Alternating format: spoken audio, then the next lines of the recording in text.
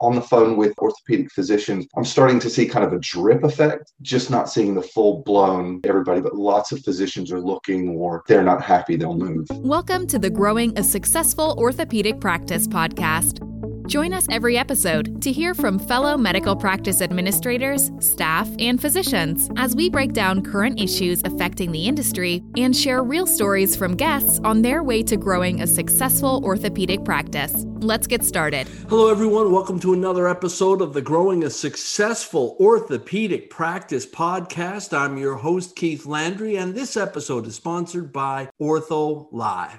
So let's get right into it. Today, we're talking about recruiting orthopedic physicians. And maybe you're that orthopedic physician who's been hunkering down in place during the pandemic, and you're thinking, might be time for me to make my move. We're going to talk about that today as well. So tips on recruiting, and maybe from the other side of the equation for the physician himself or herself, landing the dream job. And we found just the gentleman to get this done for us today on the podcast, talking with Kiri Ayanu, who's a senior consultant in the orthopedics division with Enterprise Medical Recruiting. Thanks for being with us today. You're welcome. Thanks for having me. All right, Kiri, let me give folks a little background on where you've been, what you've done, and why you're on the other side of the microphone today. Kiri started his career in sales with Barclays Bank in London and later received a master's degree in sports therapy. So that focus on sports therapy is especially useful for him when he's talking with orthopedic physicians. He's got 10 years experience in healthcare industry, worked the last 5 years in physician recruitment, and has successfully worked with corporate health systems, community networks, and even those small private practices. So a little something for everyone today. Thanks again for being here. I'm glad to be here. Can't wait. All right, let's get into it. How long have you been working in the medical recruiting field? So like the bio said, the last 5 years, just as most recruiters do, we just kind of fall into it or happen by it. It was just putting the sales background and the healthcare background together is really what it is. Wow, great field too for the future. Now, when it comes to orthopedic practices, recruiting orthopedic physicians, what are you seeing right now in early 2021? What are the trends you're observing that you can share with our audience? Well, I guess the first thing is we're seeing orthopedics open up. I had a Becker's article probably last month, maybe the month before. So orthopedics were, I think, the top 3 hit specialties within the States, as you can imagine, with electives being kind of shut down. So early 2021 trends, definitely seeing orthopedics open back up. If we kind of dive into that a little bit more, seeing a lot more of the Midwest and Southeast start their recruiting processes or earlier. The Northeast, I say dragging behind loosely, but their restrictions were a lot tighter. They had a lot of outward migration, which I'm sure has hurt them. And the same goes for certain states in the West. The other thing I'd say that I've been seeing, places that maybe were more difficult to recruit to, and I'll give you an example, are no longer having trouble recruiting. So an example that I came across, Boise, which is one of the most livable states in the US, a lot of Californians have gone to Boise, which their population has just exploded. And I called after a practice there, and the internal recruiter there told me that he had 30 applications on his desk, which I'm sure he's spoiled for riches now. You know, it's funny, Kiri, many years ago, I lived in Boise, Idaho for a couple of years, and the most popular bumper sticker on the car of Idaho residents in Boise was "Don't Californicate Idaho." Oh, well, they're definitely going through that small now. And simple. They didn't want those Cali folks moving in, but it's interesting to know that's been going on for 20 years now. So, all right, skipping ahead to the next thing I want to get some insights on for our audience. Yeah. COVID-19 pandemic obviously affected hiring in every sector, every field in the American economy. What have you observed about how the pandemic affected hiring trends in the orthopedics field and where we are now on that? How has the pandemic affected that? Well, the biggest thing is every year you're going to have your graduating classes, your residents and your fellows. So they are all, when they're coming to the end of their terms, they're mobile. What is not as prevalent is your experienced doctors. They are kind of sitting down, waiting to see where things go. They'd rather stick with what they know than go somewhere else, whether it's culturally or professionally, uprooting themselves, their families, and just going somewhere. So a lot of them are kind of staying where they're, again, starting to see some upward trends in mobilization, but not anywhere near the levels of would normally expect. And with physicians not moving as much, obviously there aren't as many jobs opening. That cycle just isn't turning over. So that's on the phone with orthopedic physicians. I'm starting to see kind of a drip effect, just not seeing the full blown everybody, but lots of physicians are looking, or they're not happy, they'll move. So maybe by the second half of the year, as more people are immunized with the vaccination and the economy starts to open back up a little more, maybe we'll see some more movement on that front. One would hope so. One would hope so from a recruiting perspective, yeah. All right, let's switch gears just a little bit here. When you're helping a medical group recruit a top orthopedic physician, what are the qualities they usually mention to you in those initial phone calls while you're trying to help them identify their need? Yeah, so that's kind of a unique question. It's really practice specific. Different practices run differently. There's the typical board certification, whether or not they won a specialist orthopod, whether it's sports, spine, hand, foot, and ankle, what have you.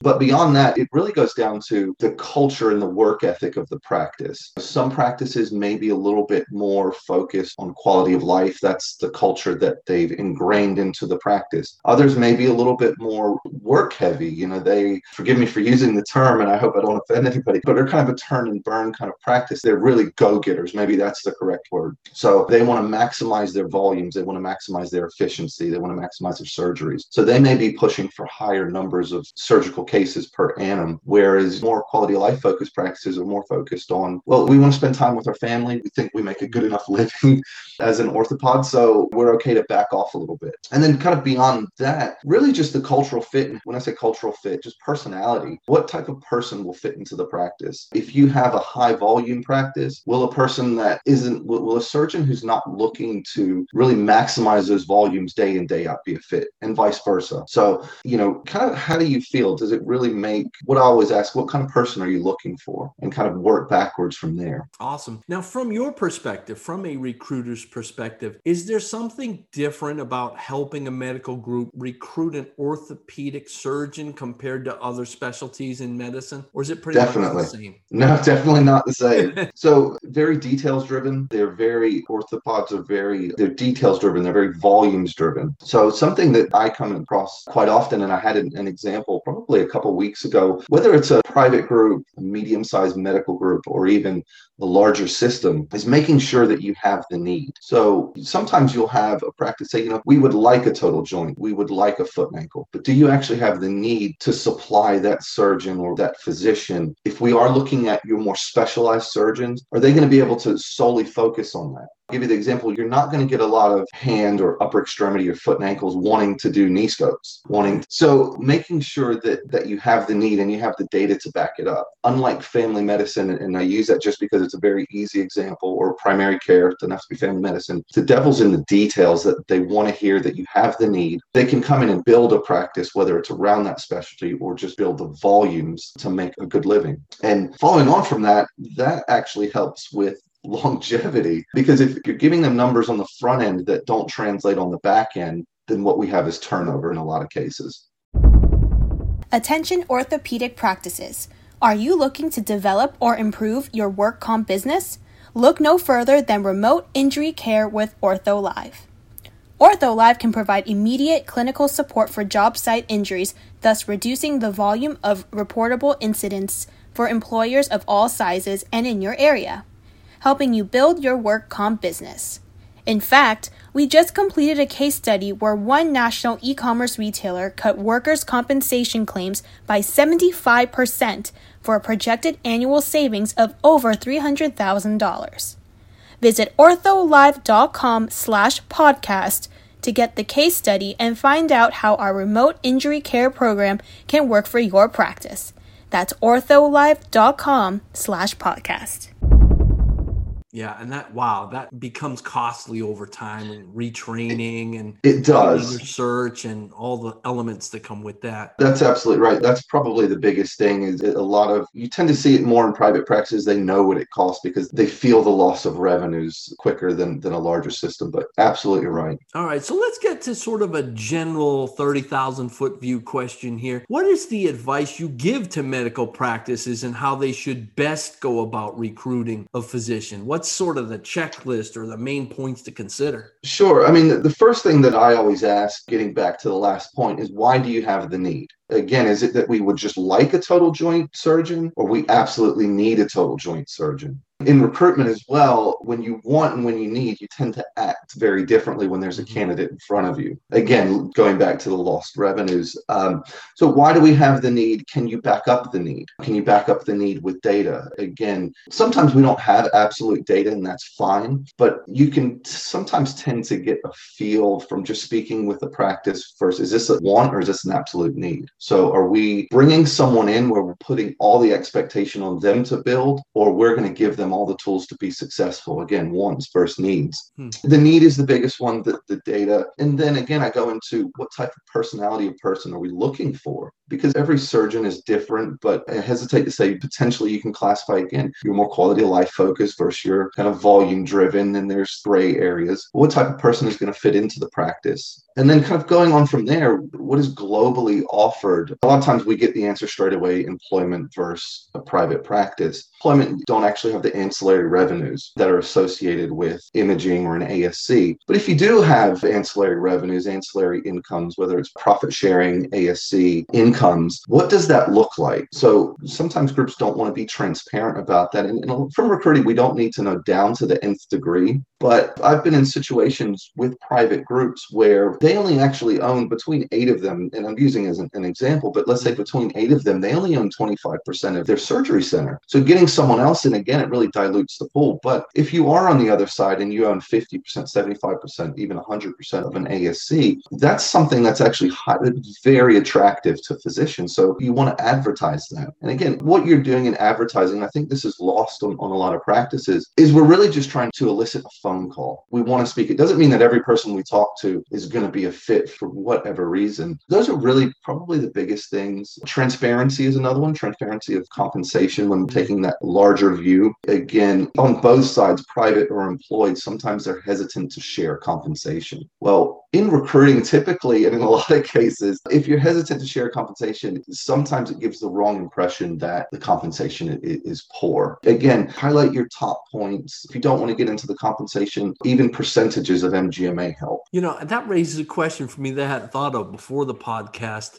When you're getting down to the nitty gritty, and you almost have a deal that's done. Obviously, the compensation is probably question number one, but I imagine there's some other elements that put the agreement over the top versus not. What are some of those? I mean, compensation, maybe ownership in the group, things like that.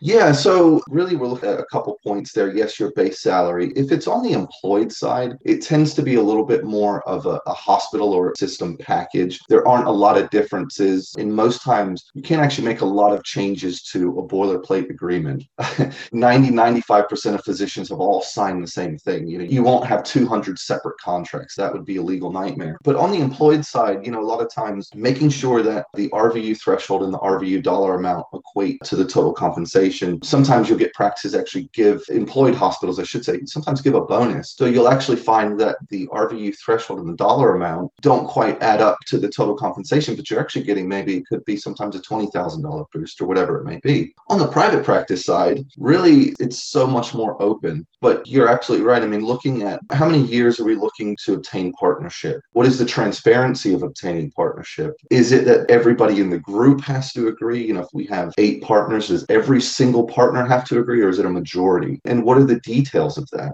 Yes, percentages, compensation, benefits. This is going to sound maybe a little bit strange, but some private practices, you have to pay for your own malpractice. Now that's becoming less and less prevalent, but reading those details, knowing those details. What is the likelihood, or what is the ramp up? Typically it's 6 to 12 months to ramp up. You're bonusing in year 2, but what is the 2 to 5 year plan? What does that realistically look like? And then that also gets back to, is this a need or is it a want? Because if it's a need, we should be able to paint a picture of, in 2 years, this is what we expect in 3 years. If it's a want, it starts to look like, well, we hope. This is what we hope it looks like. So yeah, just some of the finer details. And I always like to look at it like this. I always call it shared risk. And when you're getting into a contract, if all the risk is on the doctor, they tend to feel a little bit antsy. whether there's penalties for compensation, whatever it may be. But if there's a shared risk, well, we're going to put a moderate or sometimes even aggressive financial package together. But in doing this, we expect this. And then there's a shared risk as opposed to low compensation versus we expect you to go out there and do everything. Yeah. And if you look at it from the perspective of the orthopedic physician, he or she is a highly skilled professional who wants to feel welcome where they're going. So they don't want all the burden to be on them. All right. So Kerry, let's switch gears just a little bit, talk about diversity in the workforce. Obviously a major push in our country for diversity in many, many companies across many sectors. How are you seeing that reflected in your recruiting picture? And are you seeing a more diverse pool of candidates in 2021 as you work to recruit orthopedic physicians, or do we still have a long way to go in terms of diversifying that pool of professionals? Yeah, I think culturally, from what I feel, and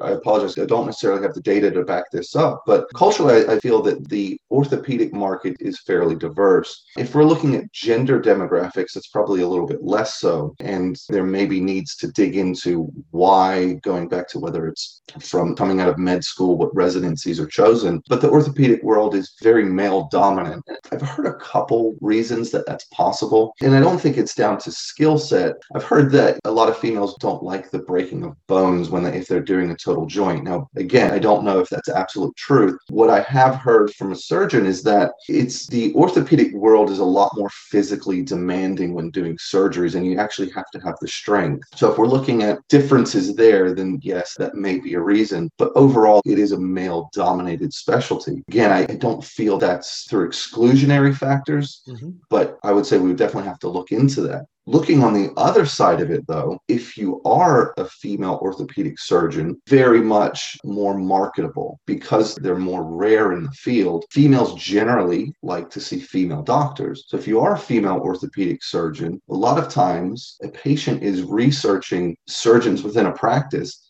They're naturally going to gravitate towards the female as long as they can meet their surgery needs. Interesting. Okay. Let's switch gears just a second. I want to give our audience, most of our listeners on this podcast are either physicians or practice managers. So I want to make sure we get the other side of this ice cream sandwich. Sure.